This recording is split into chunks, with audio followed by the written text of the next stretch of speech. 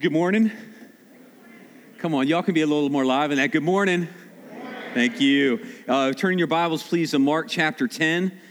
You can get there. It's on the app as well. But Mark chapter 10, we'll be starting at verse 17. There should be a Bible in front of you. If not, if you don't have a Bible, please take that as a gift. But we have been going through the Gospel of Mark, and we've been asking ourselves the question, what did Jesus do? He said a lot of things, but he also did some things. There were things that he practically did. And so we're going to continue through with that. And it's a lot in lining up with discipleship, discipling in your relationships, whether it be parents, spouses, and of the likes. But what is happening in our country, and I think many of you would probably agree, is there's been a big battle over this. The Ten Commandments, the Ten Commandments, they're up in the, we have them up in the Supreme Court. They're up all around our country. And really, people have been up in arms about them being in public places. Have you heard some of that, or am I just the only one? And so there's a lot of people wrestling with it and want it up and really want to deal with it. But at the same time, there are also people who don't want it up and who don't want to have the Ten Commandments in prominent places. So you almost wonder what it's going to look like someday if people etching out the Ten Commandments from the Supreme Court building in many places that are in our country. In our text this morning, there is also someone that had a big supporter of the Ten Commandments. And we're going to read about him together, Mark chapter 10, beginning with verse 17. And we're not going to read the whole story just yet. We're just going to do a little piece, but I encourage you to follow along with me. And as he was setting out on his journey, a man ran up and knelt before him and asked him, he's asking Jesus, "Good teacher, what must I do to inherit eternal life?" That's a big question, is it not? What must I do to inherit eternal life? We remember Nicodemus came to Jesus. How can a man be what? Born again. Must he enter into his mother's womb again? This guy comes up to him. He kneels down before Jesus. He's obviously heard about him. He's obviously connected somehow. And he goes, "Good teacher, what must I do to inherit eternal life?" Or maybe said a different way, what must I do to be saved? And his response is interesting. Jesus said to him, "Why do you call me good? No one is good except God alone." Now, isn't that an interesting response? If you just look at that on the outset, you might go, is that Jesus saying that he is not God? Why did he respond to this young man in this way?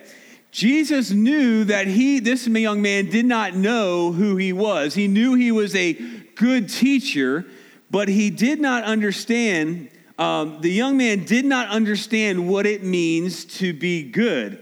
And so Jesus' response is, there is no one good except God. Now we can parcel that off and understand that Jesus was going, you're on to something here, but I'm not going to show it just yet. There is only one who is good, and it is God.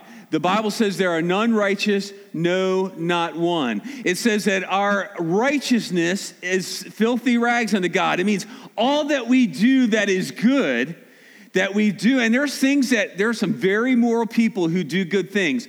Good things compared to the holiness of God is left wanting. And so there's none who are righteous. There's no one who is completely good, not one person. So this is a room full of sinning people who do bad things, who think bad things sometimes, and who are not good as God says good is. And Jesus says there is none good except for God. Jesus also looks at him and he says, you know the commandments. So this young man, he knows the scripture. He knows his Old Testament. Do not murder. That's a good one, right? Do not murder. Or can we all agree that's a good one? Do not murder. All right, we're good there. Do not commit adultery. Not bad either, right? Yeah, that's a good one. Do not steal. That one's good unless we're talking taxes. That's do not bear false witness. Do not defraud. Honor your father and mother. This is what Jesus pointed him to. Do not murder. Do not commit adultery. Do not steal. Do not bear false witness. Do not defraud. Honor your father and mother. Not too bad, right? And he said to him, the man's response, Teacher, all of these I have kept from my youth. Done it all. I've not murdered anybody. I've not committed adultery. I've not stolen. I've not borne false witness. I've not defrauded anybody. I've honored my father and mother. So he is saying to Jesus, I'm a pretty good guy. I've done all this. Chances are, more than likely, no one in here has murdered anybody. Thought about it, but not murdered anybody. Right? So the thing is he didn't hear Jesus' Sermon on the Mount when it said that if you look on a woman you've lusted already, you've committed adultery.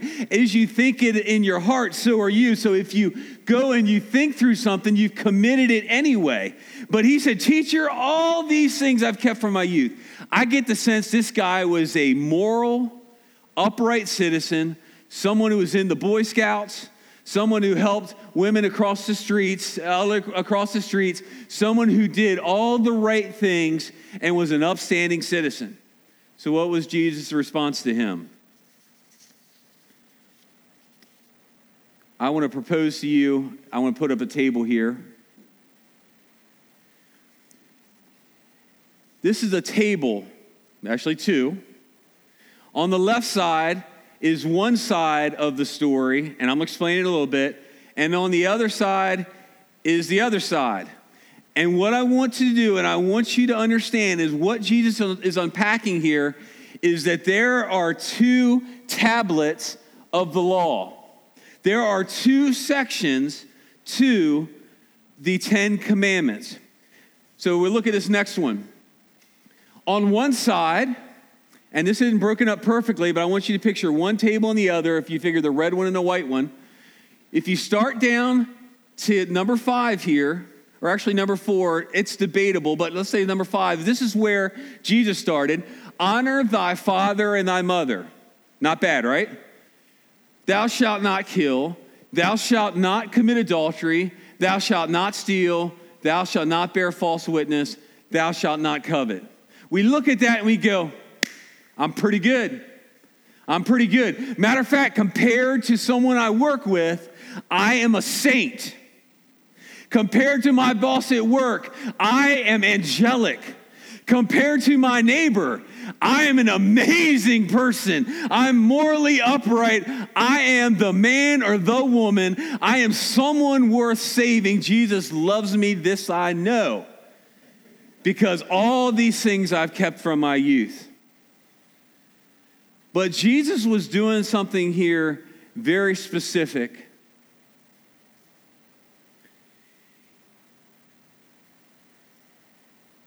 Look at the first 3. The other ones pertain to our relationship with one another. These pertain to our relationship with God. So if you're a Christian this morning, this pertains to you. You might not have murdered, you might have done all that stuff that we just said, but look at this other one. Thou shalt not have other gods before me.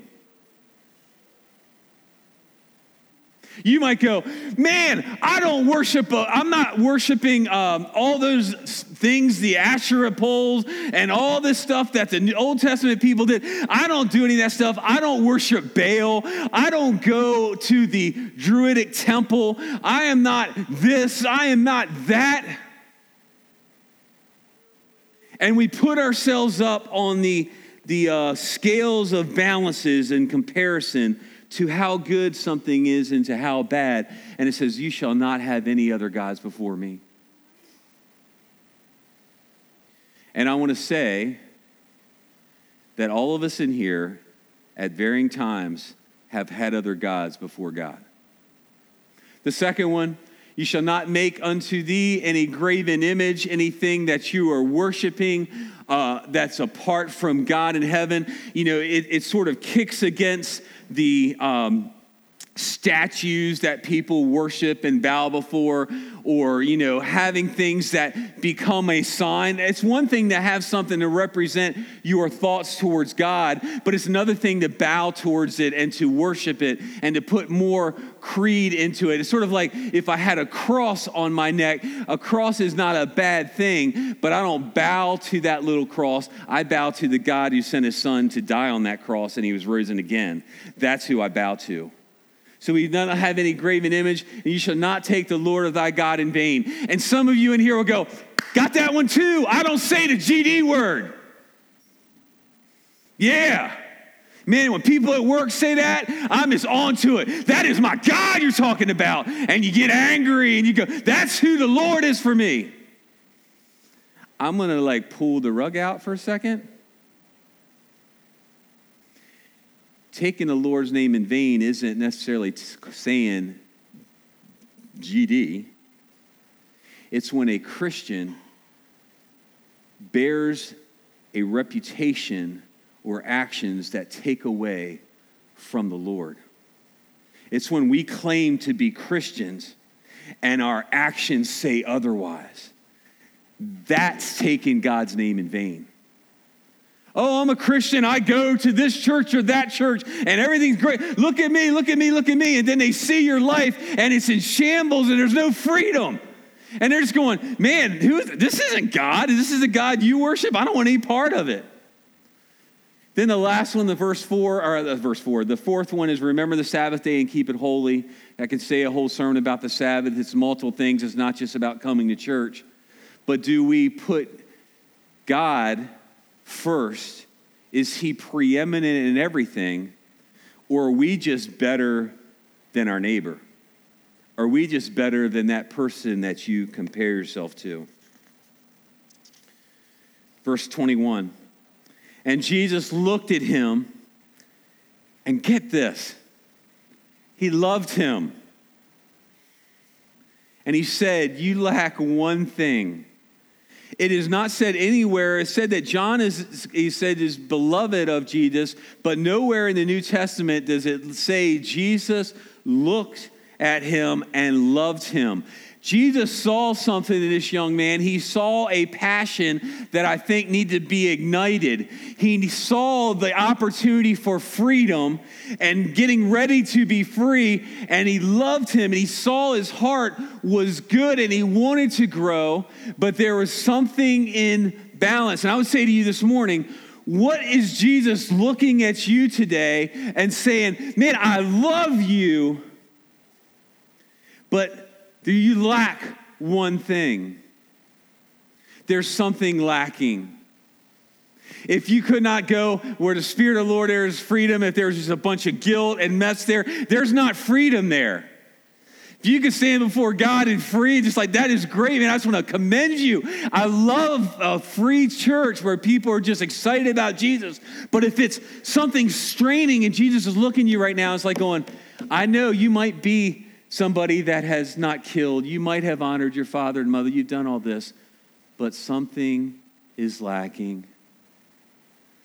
And to this young man who is also known, I believe in Luke, as the rich young ruler, he says, you lack one thing. Go sell all that you have and give to the poor, and you will have treasure in heaven, and come follow me. So this guy's like, yeah, I'm in. Right? No, not what happened. But Jesus held him up to the whole commandment.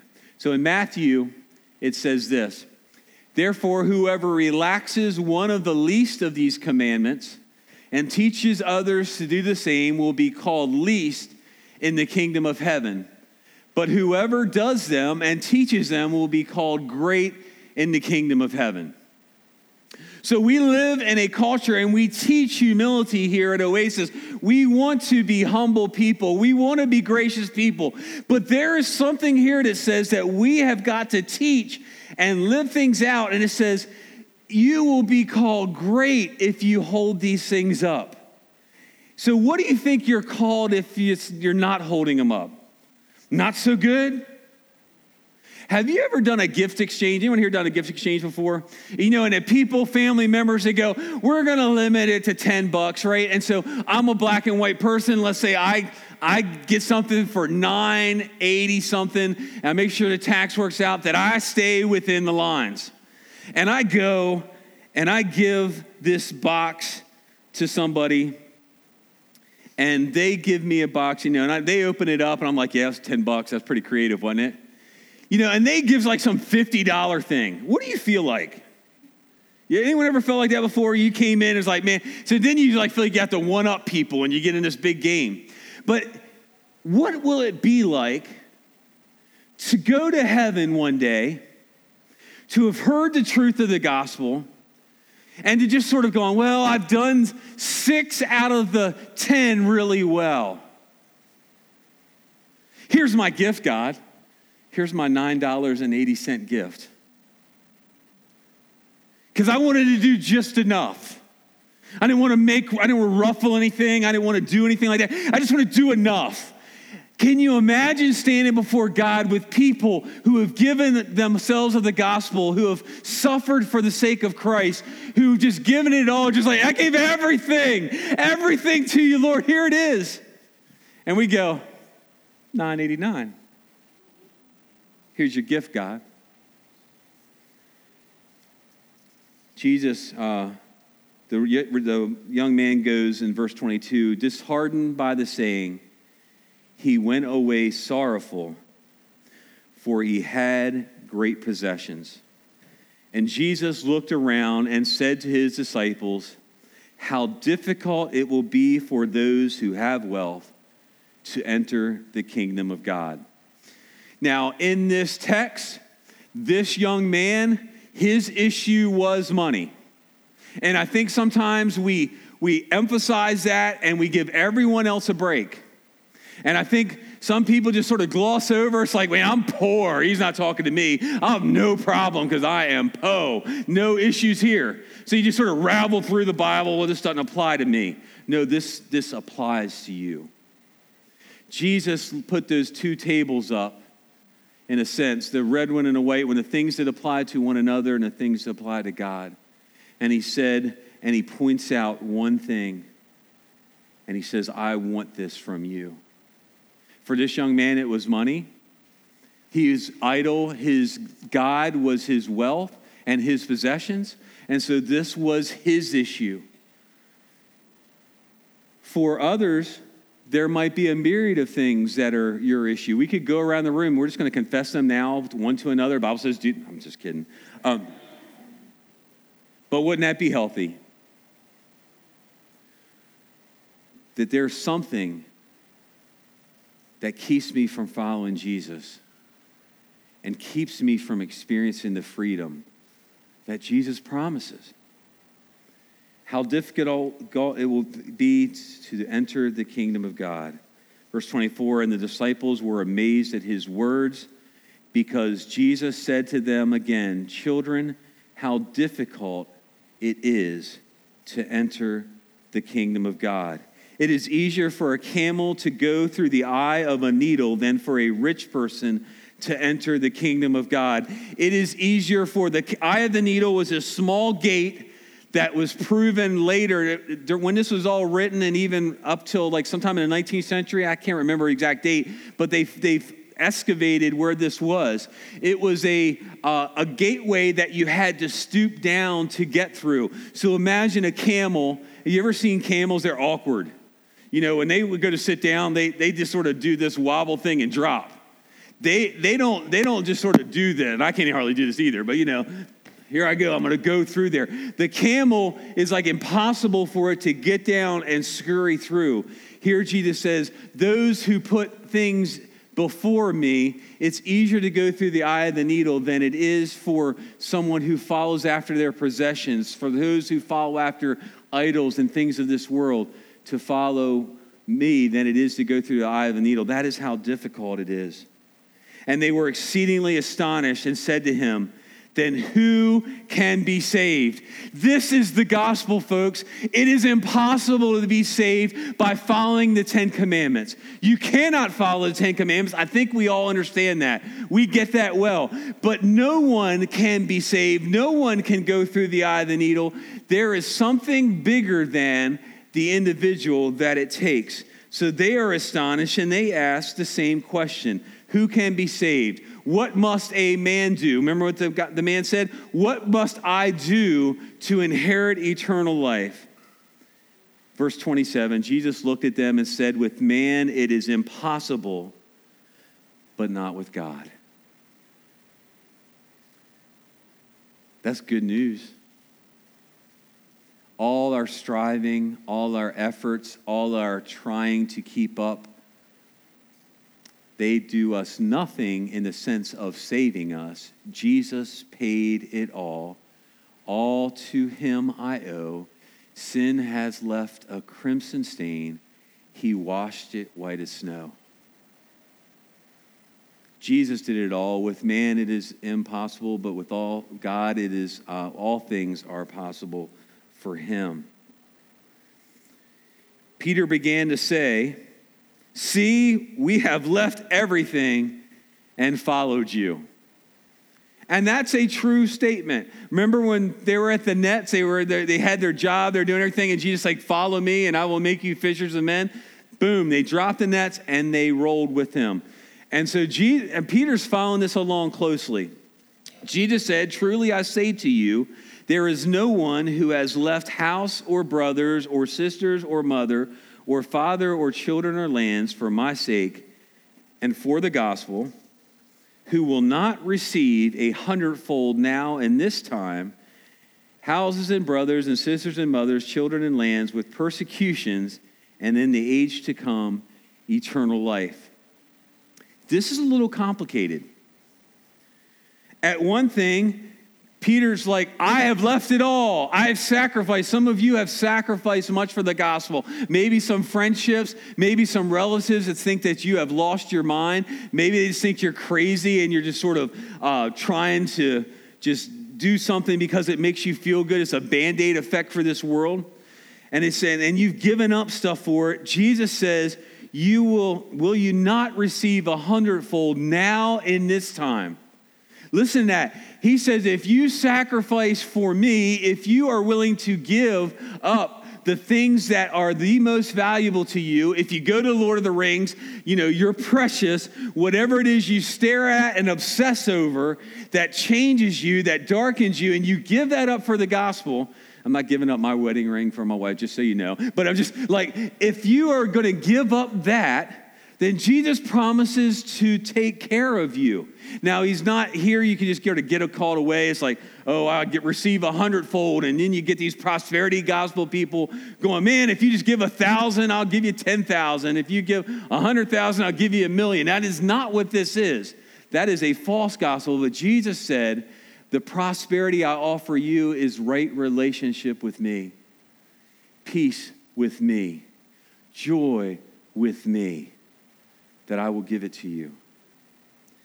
And he also throws in there one negative statement. No, go back. Go back. Back. With persecutions.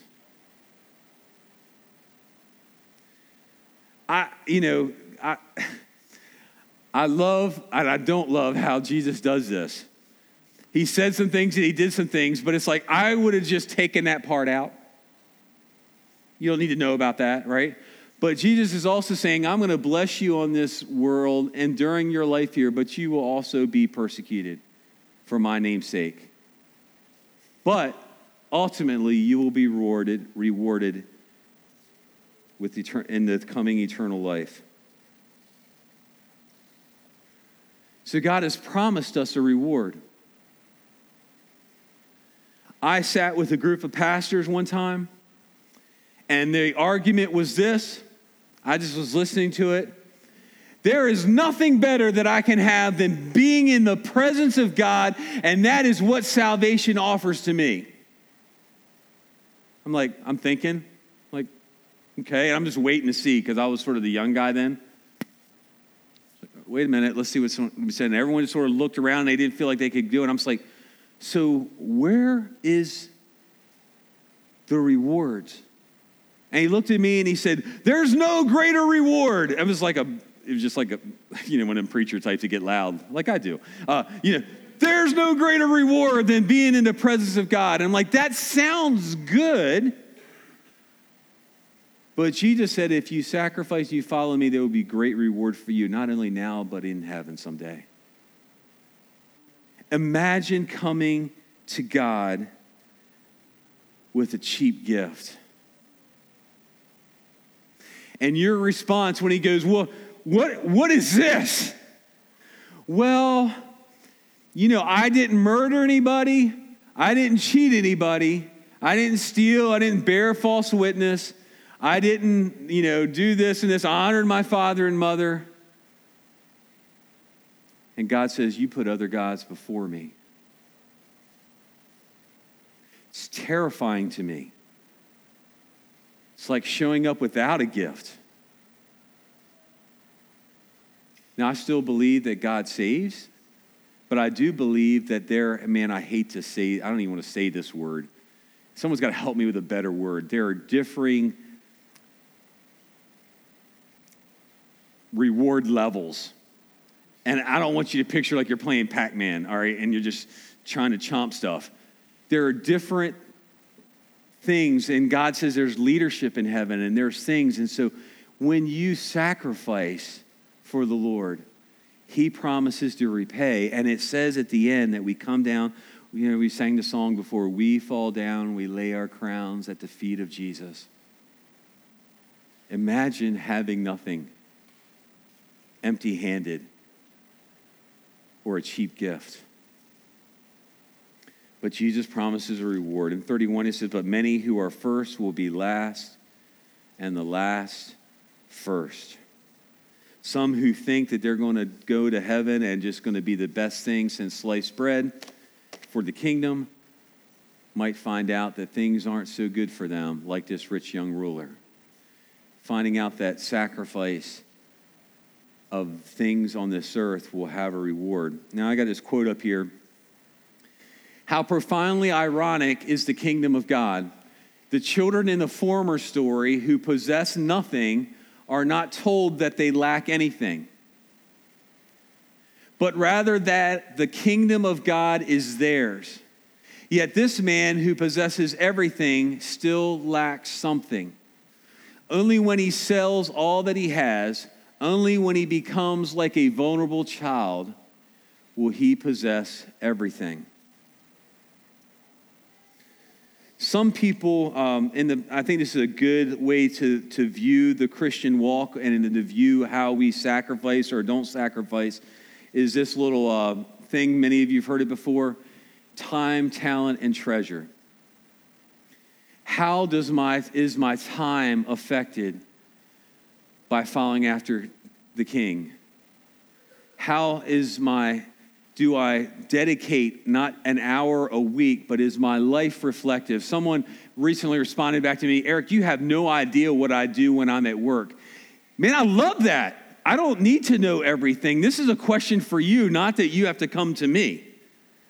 But how is your time this week, the coming week, even look back in the past week, does it reflect loving King Jesus? How does your talent used for the gospel? With the gifts that God has given you, how is it being used for the kingdom? And it might be used in places that no one sees. And again, I appreciate that. But you have to not answer to me, but to God.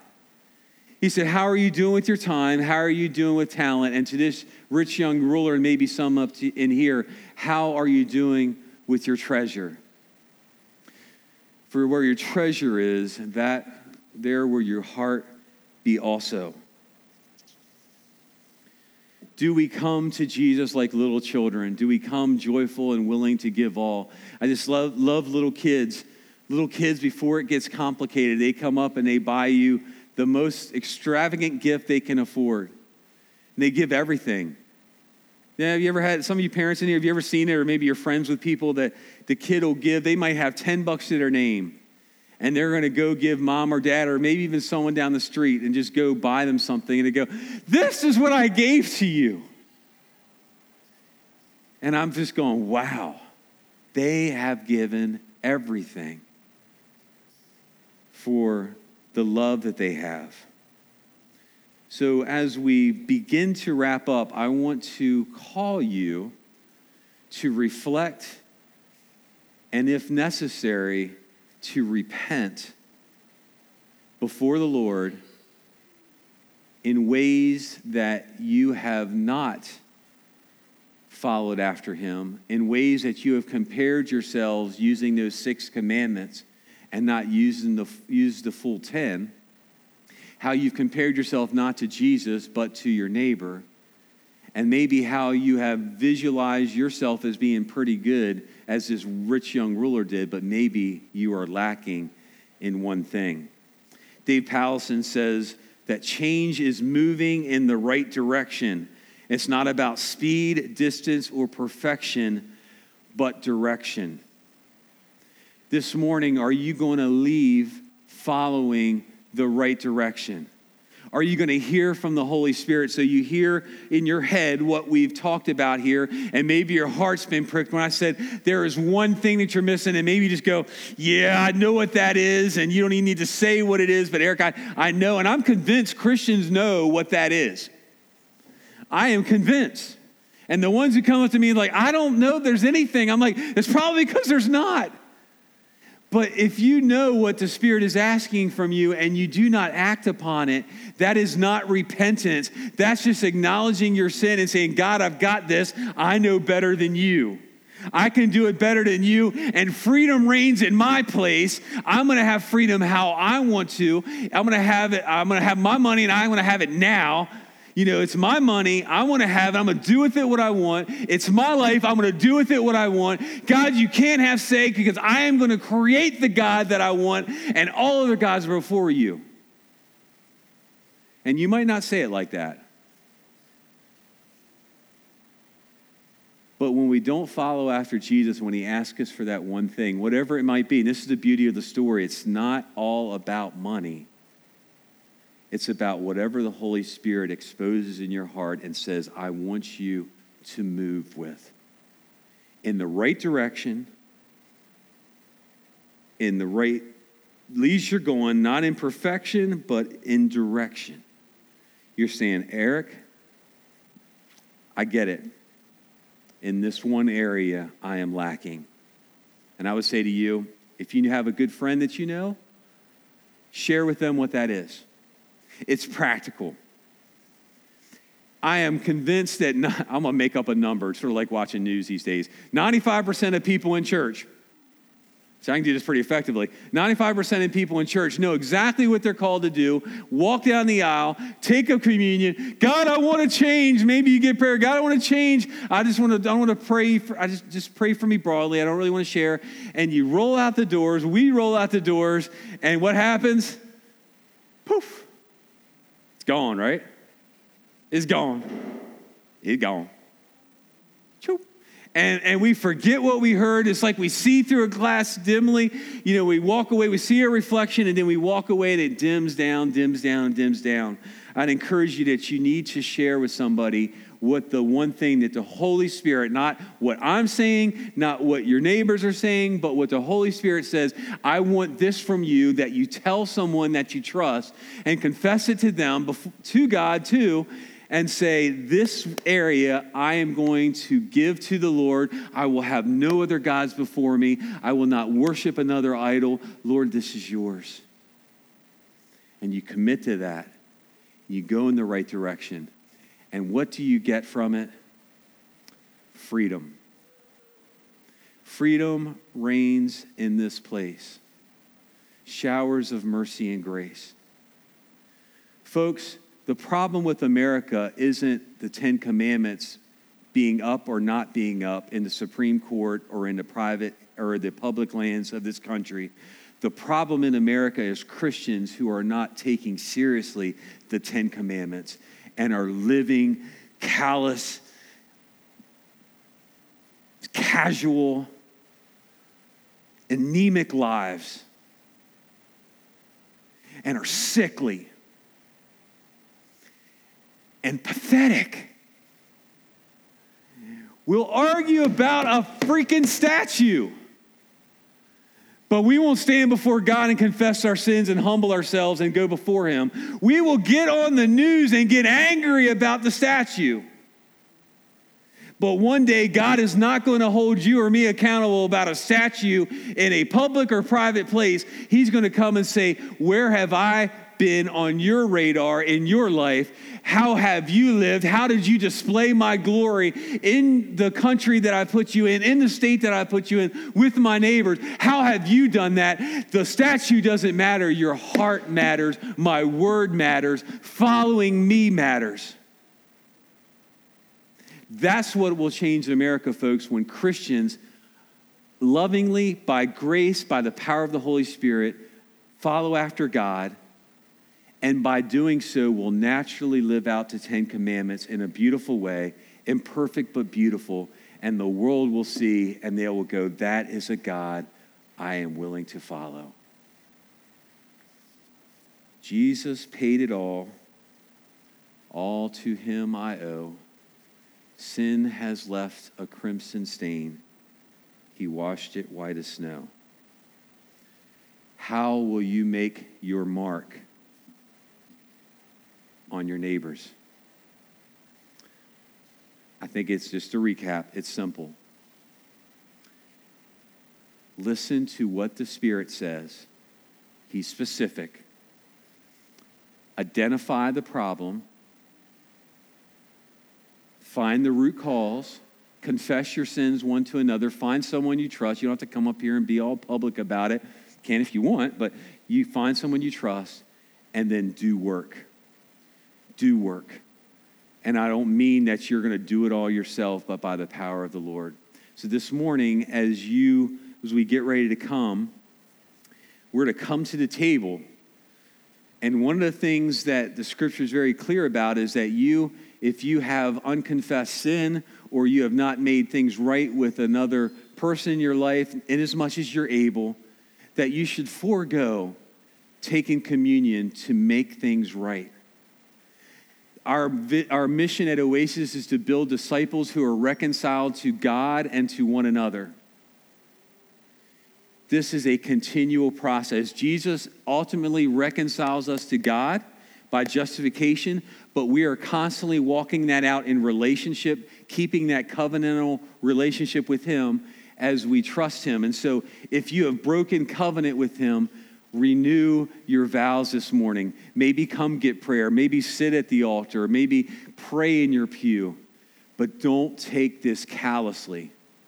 Knock down the idols in your own heart. Would you please stand if you're able?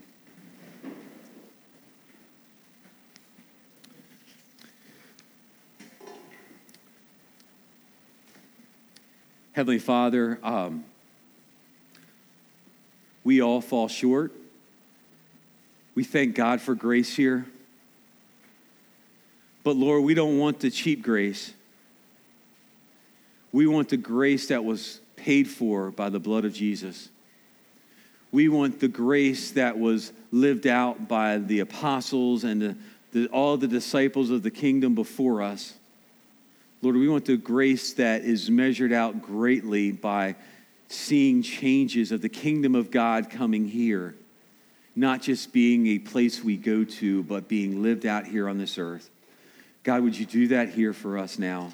Lord, I pray that you would bring, by your kindness, people to repentance this morning, that they would change their direction. Lord, that they would look to you. And Lord, if they are walking out and they have peace this morning, Lord, would they give you praise and worship you as they come? We pray it in Jesus' name. Amen.